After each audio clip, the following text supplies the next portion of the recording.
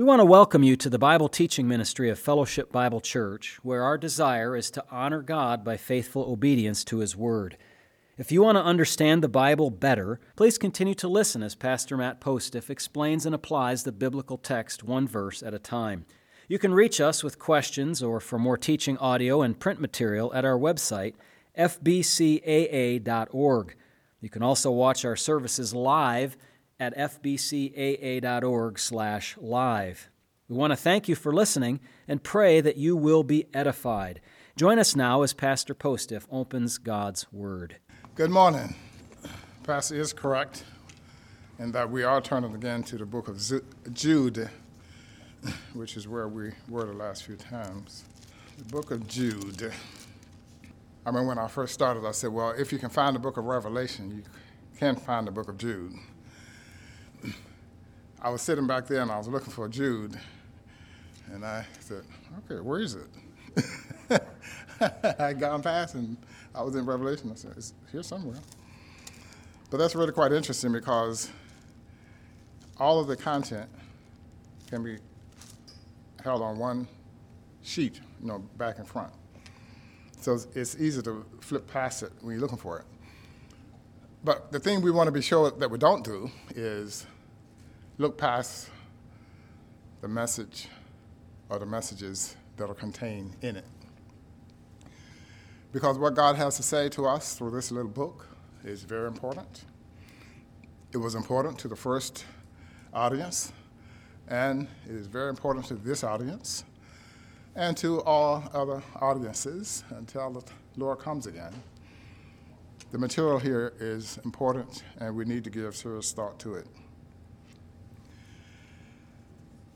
I'm going to begin this time by reading several verses, and then we'll review some of the things we talked about before, and we'll make some additional comments. In Jude chapter 1, it begins this way. It said, Jude, a bondservant of Jesus Christ and brother of James, to those who are called, sanctified by God the Father, and preserved in Jesus Christ, mercy, peace, and love be multiplied to you. Beloved, I was very diligent to write to you concerning the salvation, concerning our common salvation.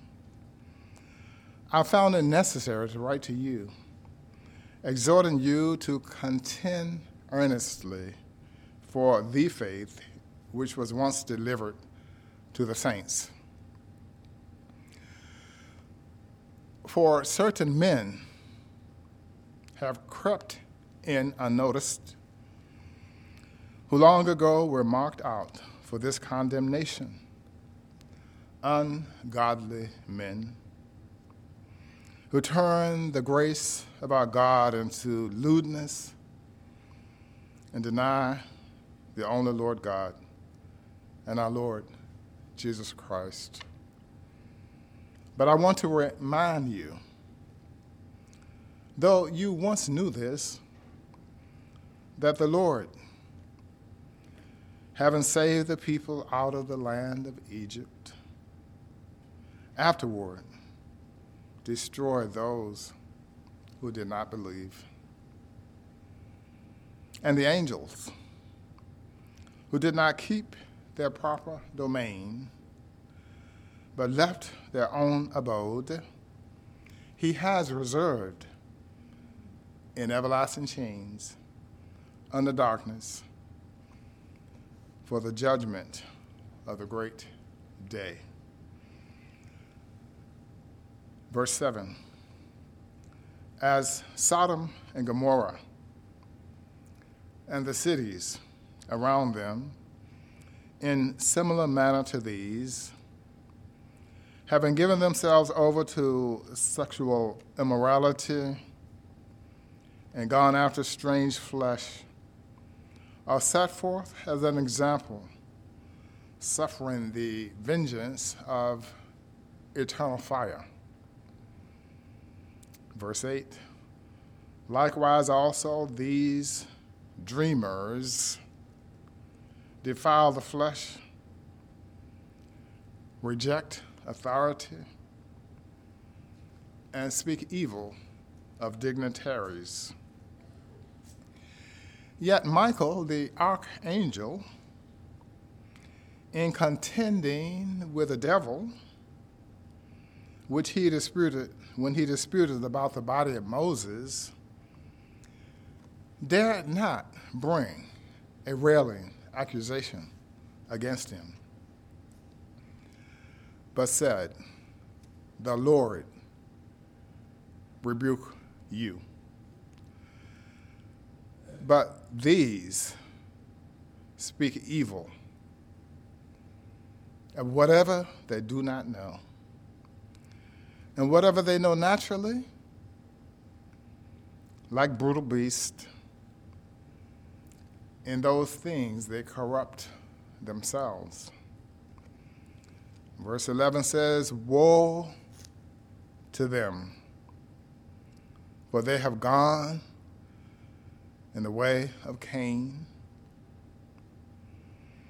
They have run greedily in the error of Balaam and have perished in the rebellion of Korah."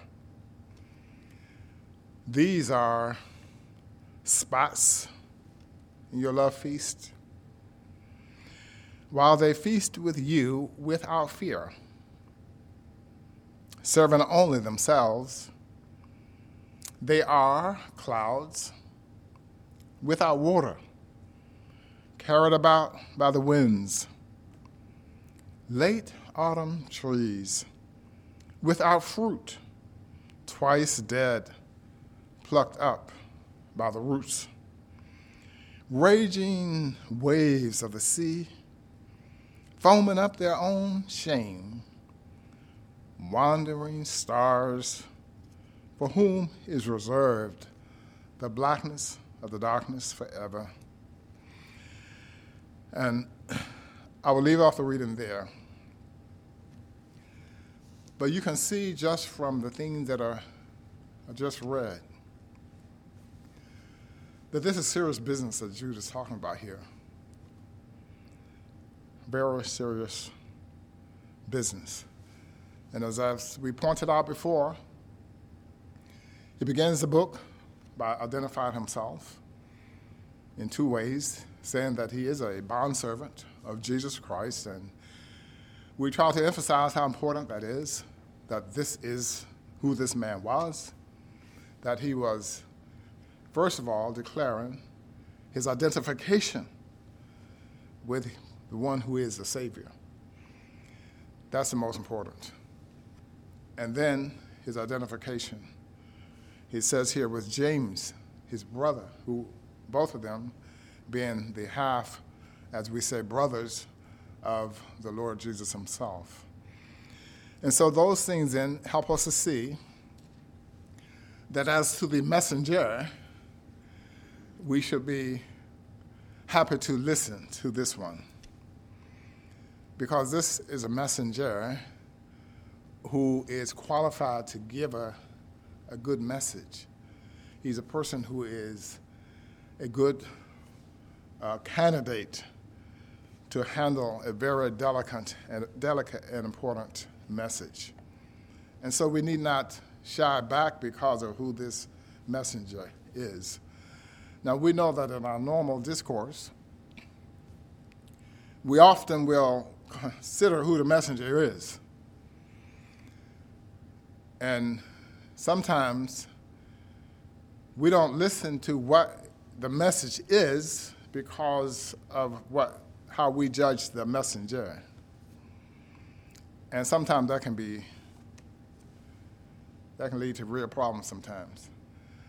Sometimes it can work out just fine, because sometimes the messenger is a false messenger bearing a bad message.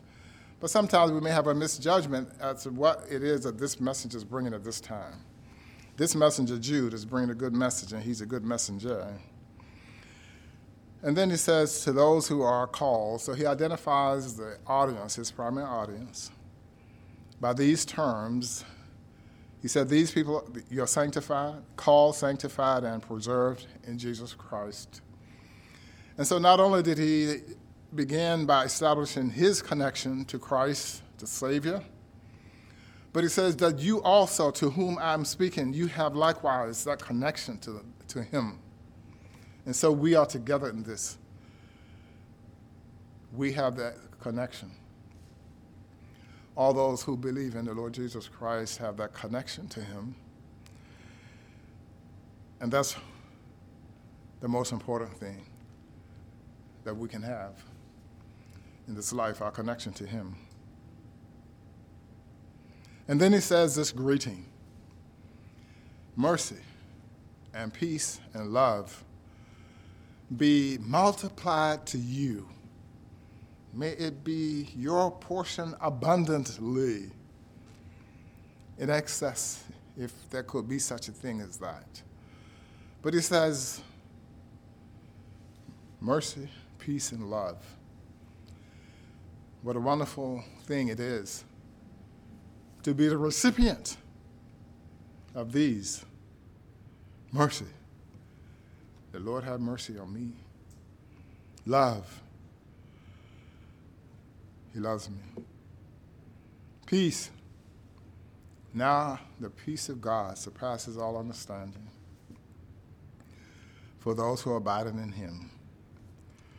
And then in verse 3, as if he hadn't already said enough, he says, beloved, or beloved. He said, not only do we have this like connection, but I have a special connection to you. And by saying beloved, clearly they to him as well, a special connection. And then he says to them what he wanted first to do, what he wanted to write about. He used the word our common salvation. That's what he wanted to write about. And as we said before, that was a good thing to want to do, to write about that. It was a good subject. It would have been, I'm sure, very edifying, both for them and for us. But he identified himself as a bondservant.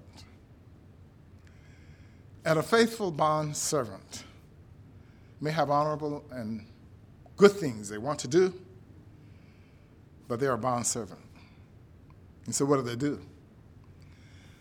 They do what the one to whom they are a bondservant wants them to do. And that's what Jude was doing. Jude says, I had a desire, and it's all good, but being a bondservant of Christ, he didn't get to do what he first desired to do. But he said, I found it necessary. We're saying that he was moved by the Holy Spirit of God to write something different than what he had in mind. Why? Because it was more important for this moment and this time. That's why. And so what was it? To write to you, exhorting you, to contend earnestly for the faith, which was once delivered, or once for all delivered to the saints. And so this whole matter of what the faith, the content of it, and all of that, that was a settled question, if you want to put it that way. It was already settled. It was what it was. And he said to them, now you need to contend. That means not just sit idly by as the days go by, but to contend as in a battle, as in a struggle, as in putting in effort, as in putting in work, something they need to do, something they need to be intentional about, conscientious about.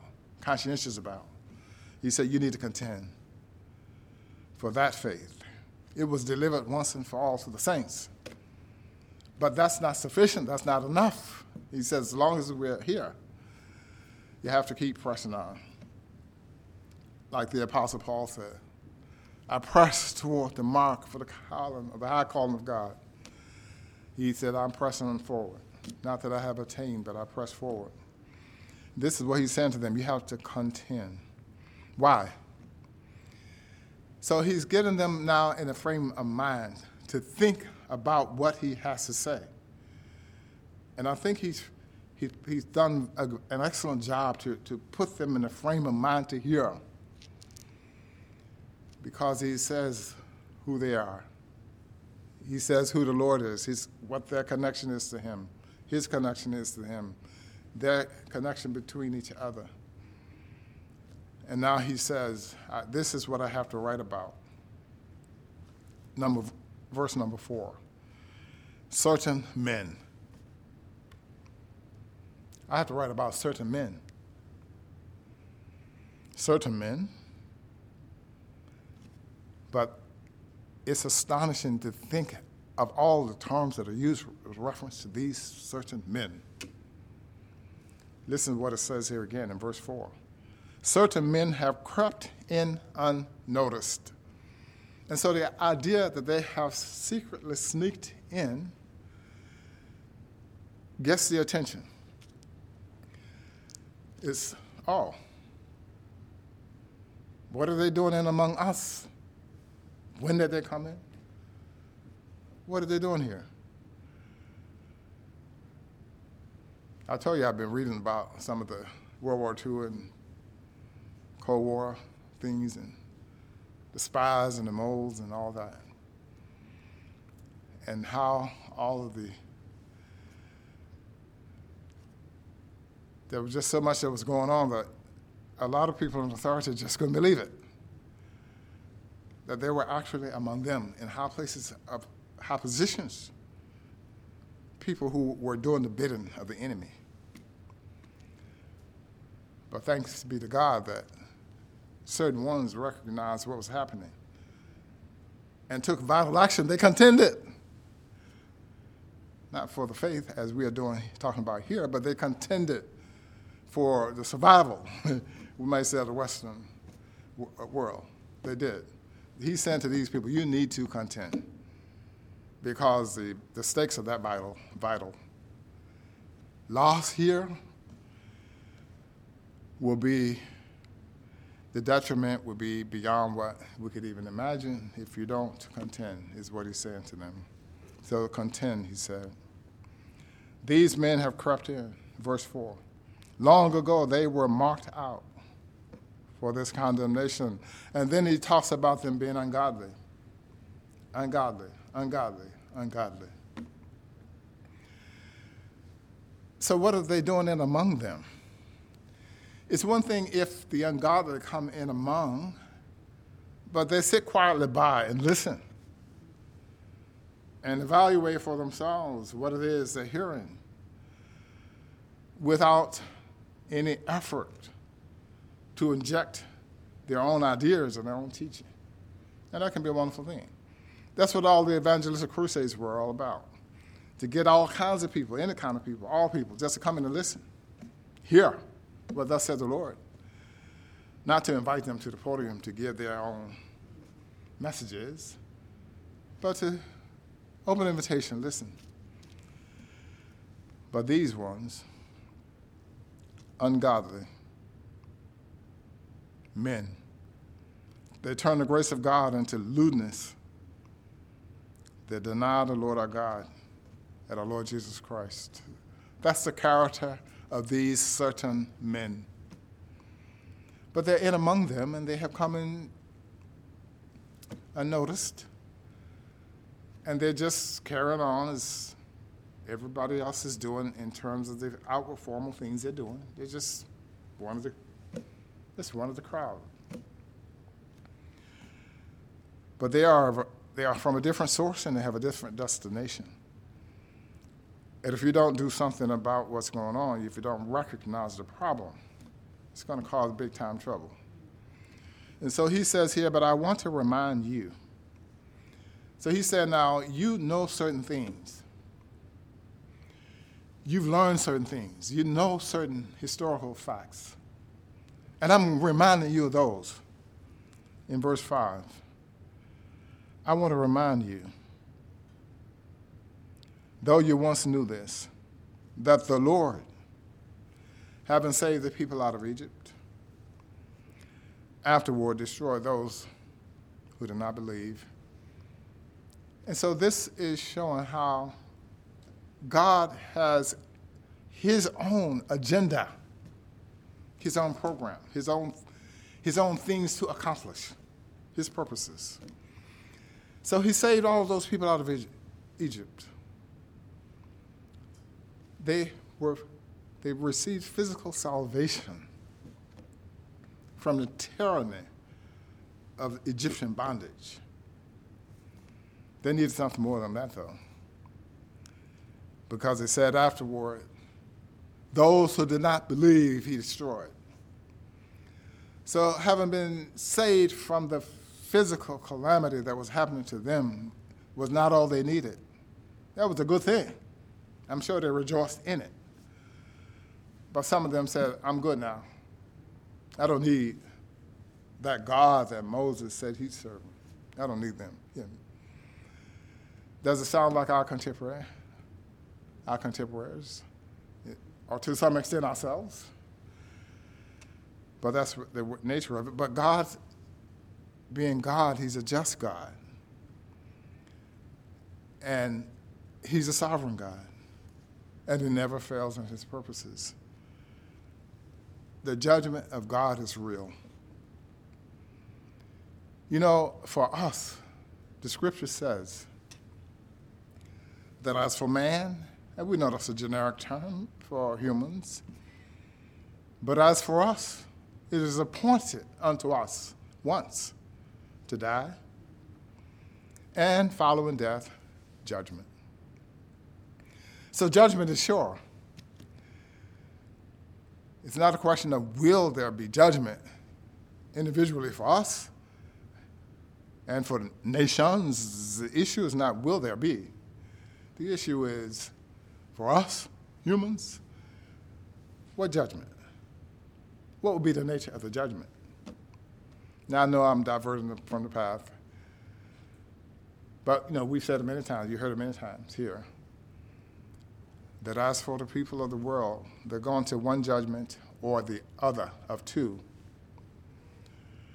One is called the Great White Throne Judgment, and the other one called the Judgment Seat of Christ, or sometimes called the Bema Seat of Christ. And every person will go to one of those. Those who go to the Bema Seat, when the judgment is finished, then they will go and to be with the Lord forever.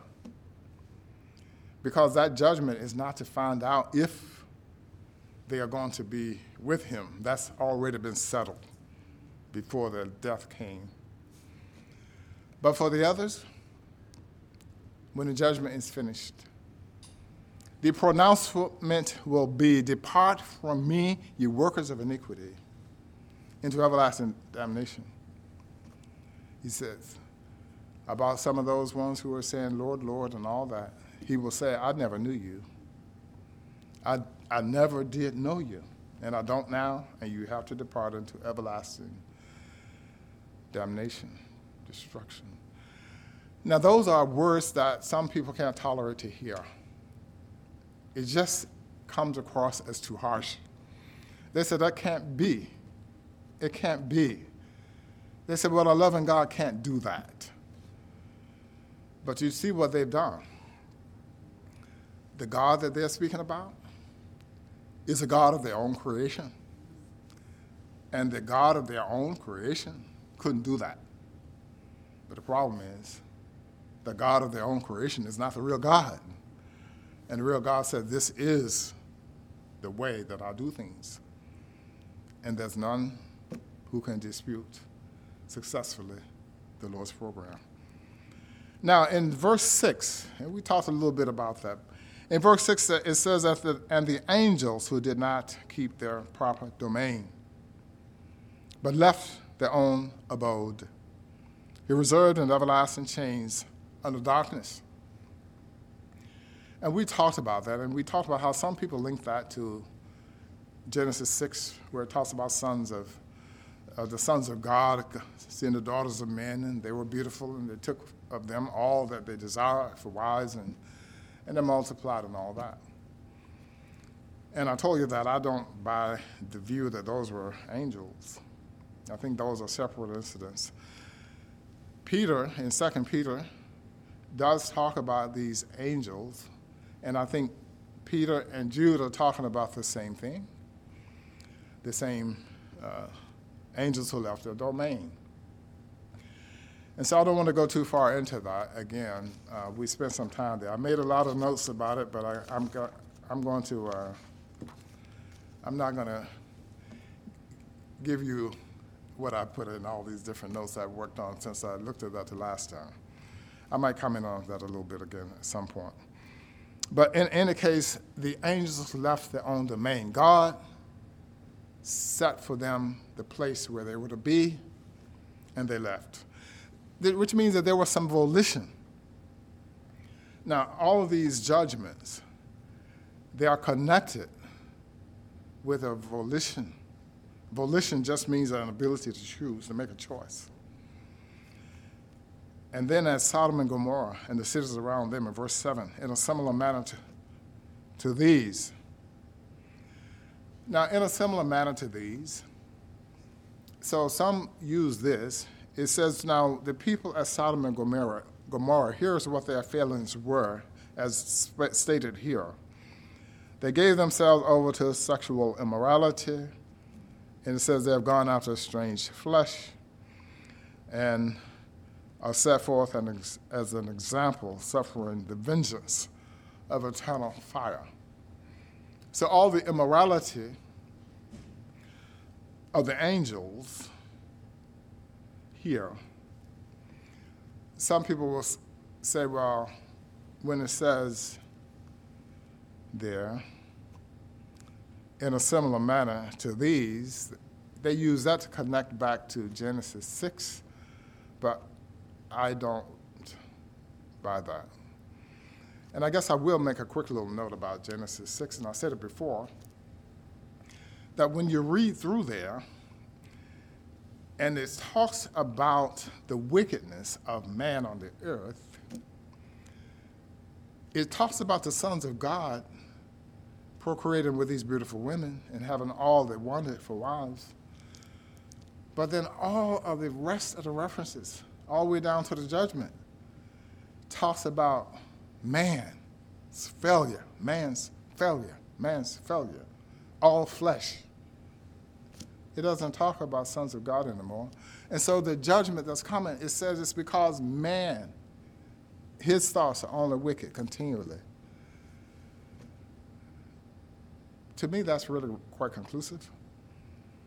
We also know that, in my brother Ben pointed out last week, I didn't include it in my notes last week, that the scripture talks about how angels, in Matthew 22:30 says, for in the resurrection they neither marry nor are given in marriage, but are like angels of God in heaven. So the idea is that angels in heaven don't procreate. But then some people will try to get around that, and they say, well, but, they couldn't procreate while they were in heaven, but after they disobeyed and left their domain, then they were able to procreate after that. Well, that's, to me, it's too far attenuated. I said I wasn't going to get too much into that. Here I am. But anyway, but it's serious business, and we need to look at it carefully. So you have to look at those, decide how you understand it. But in Mark 11:25, for they, when they rise from the dead, they're neither married nor given in marriage, but are like angels in heaven. And so we can look at those things and give the proper understanding to those as they are. But when it says, likewise, or the similarity or the connection, to me, it is that we can think about it like this. Look at the different categories and the things that are depicted here. And that God was superintending all of it. And so then when we see here, it talks about about people being delivered out of Egypt. But God was looking at what their conduct and looking on their hearts to see what they were. So they had to come to judgment because of what they were. Their behaviors followed what they were. These angels that are referred to here, even angels, don't get a pass from God. So the disobedient angels also come under the condemnation of God. That's the similarity.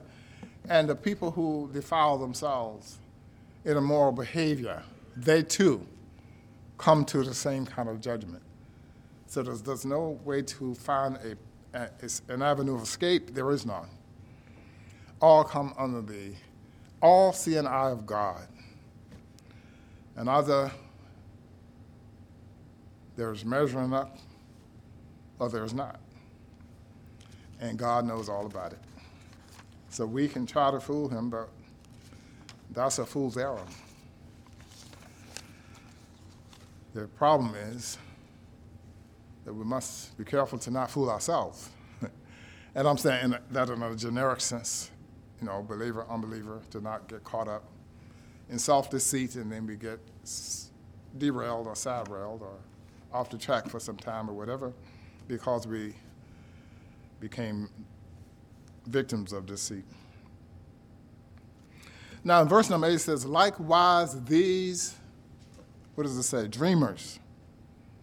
What do? They defile the flesh, they reject authority, and they speak evil of dignitaries. Dreamers. Now the word dreamers there, I think it's quite an interesting thing.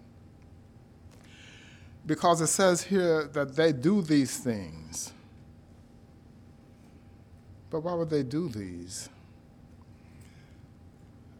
The idea, I think, or at least that I found in some places, is the notion that the authority of these people comes from what they have dreamed. It comes from themselves, their authority, not from God. Not from God is what Judah said, but from themselves. They have what they call this authority. There's more about that. I'm going to get to some more of that. But the great contrast that we see here is that these certain men, or these ones who are called dreamers, it says in verse 9, yet Michael the archangel. So now compare these certain men, these dreamers, to Michael the archangel. Which one should be thought of in the highest, best terms?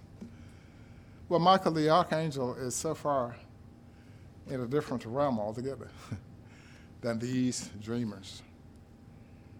And yet it says here, he contended with the devil. Now, the devil is a powerful being.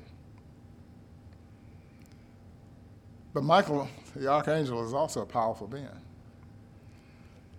Both Michael, the archangel, and the devil are created beings. He contended with the devil when he disputed about the body of Moses. This is in verse 9. But it says here that he dared not bring a reviling accusation. But he said, the Lord rebuke you. So what's that all about? It says these dreamers, they defile the flesh, they reject authority, they speak evil of dignitaries. But Michael the archangel wouldn't even bring a reviling, a blasphemous accusation against the devil. Now, I've said this before, but, I've been around a lot of people who have used words in reference to the devil that was slander, the devil, as it were, slanderous words, call him all kinds of names. And they seem to say, well, they have warrant for that. And so to one such person once I said, but what do you think about Jude, verse 9 here, and Michael the archangel? And on consideration of that, I never heard that person say that go that way anymore. Because I think this is a good thing here. He says, the Lord rebuke you. So we have to remember that it's the Lord, not us, that we don't become so sanctified and so holy that we can just step out there and, put that devil in his place in our own little might because we are so spiritual now. But that seems to be the attitudes that some people have. Now, I said seem to be because I don't know the hearts of the people. I think a lot of the people who do that are just as sincere as anybody else in terms of their faith in the Lord Jesus Christ. I don't doubt that. But I think we should be guided by what the scriptures actually teach us through some of these verses here. Now, in verse 10, it says, but these speak evil of whatever they do not know. Wow, that's something. And whatever they do know naturally, like brute beasts, in these they corrupt themselves. I talked about volition. They corrupt themselves. And so when they stand in judgment, there won't be anyone to point the finger to unless they look at it in the mirror and they point the finger. Because it says they corrupt themselves. They find themselves in the position they're in because of the choices that they made. And I'm going to stop pretty closely here. I thought I was going to talk about some more of these things, but here we are. But it said they corrupt themselves. One of the things that comes back to my mind, many of you know that I spent several decades, over 3 decades working with criminal offenders. And when I worked inside the prison, I had an opportunity to talk with a lot of men, and women too, because I taught women and men in various prison facilities. And one of the things about their being where they were is that they themselves had made certain choices. They had done certain things. And so the judgment that came to them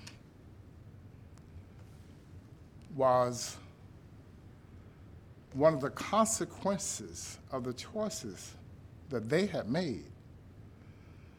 Now, some of them argued that perhaps their sentence was too long, and they maybe were correct about that. And some of them, but I really don't remember very many people telling me that they really actually didn't do the thing. I can't think of anybody off the top of my head who actually made that argument with me. I mean, I was talking with one fellow who had killed somebody. He was trying to rob this store down here in Wayne County, and the man tried to defend himself, and so he ended up, killing the man. They wrestled over a gun. He said, well, it was going to be his life or mine, And I said, and that's exactly the kind of offense the Bible says is deserving of one response from the government.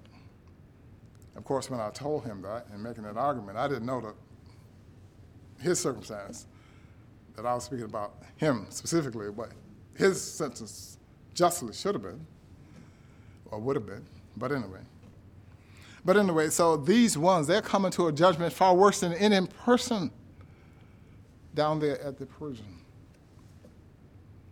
And it's permanent. So it's worthy to be thought about. And so for folks who listen to things like what I just said and just blow it off, that's not wise. People don't dispute that they're going to come to the end of this life. They don't dispute that. They don't like it, many of them. They try to do whatever they can to extend their lives. Somebody's put out something about scientists having discovered some way to keep people living for 200 years. But even if they live 200 years, then what? The Bible says after you get the 200 done, then you will face judgment. And so extended life, I remember Pastor Sachs one time saying something about how people can be storing up wrath for the day of wrath. That's from Scripture. Storing up wrath against the day of wrath. And sometimes these extended periods is just adding on more. So anyway, that's for today. I do really appreciate you folks listening carefully to the word. But it's not my voice that's important. It's just that we need to be looking at what God says and consider it so that whatever that I've said that's not lining up properly, just discard it. You see, the Bereans were the kind of people who will be able to evaluate properly what I just said over the last 40 minutes or whatever it was. Because it said they examined the scriptures daily to see if those things were so. We need to be those kinds of people. But if we're never taking the time to open it up and look in there and see what it is, there'll be things that are, we will even miss a low-hanging fruit, I'll put it that way. Let's pray. Our Father in heaven, we thank you because you have given to us a privilege today to be gathered here in this place, a quiet place where we can consider the word of the Lord. So we ask you to apply it to our hearts and move us to want the things that are right in the sight of the Lord. We pray in the name of Christ the Savior with thanksgiving. Amen.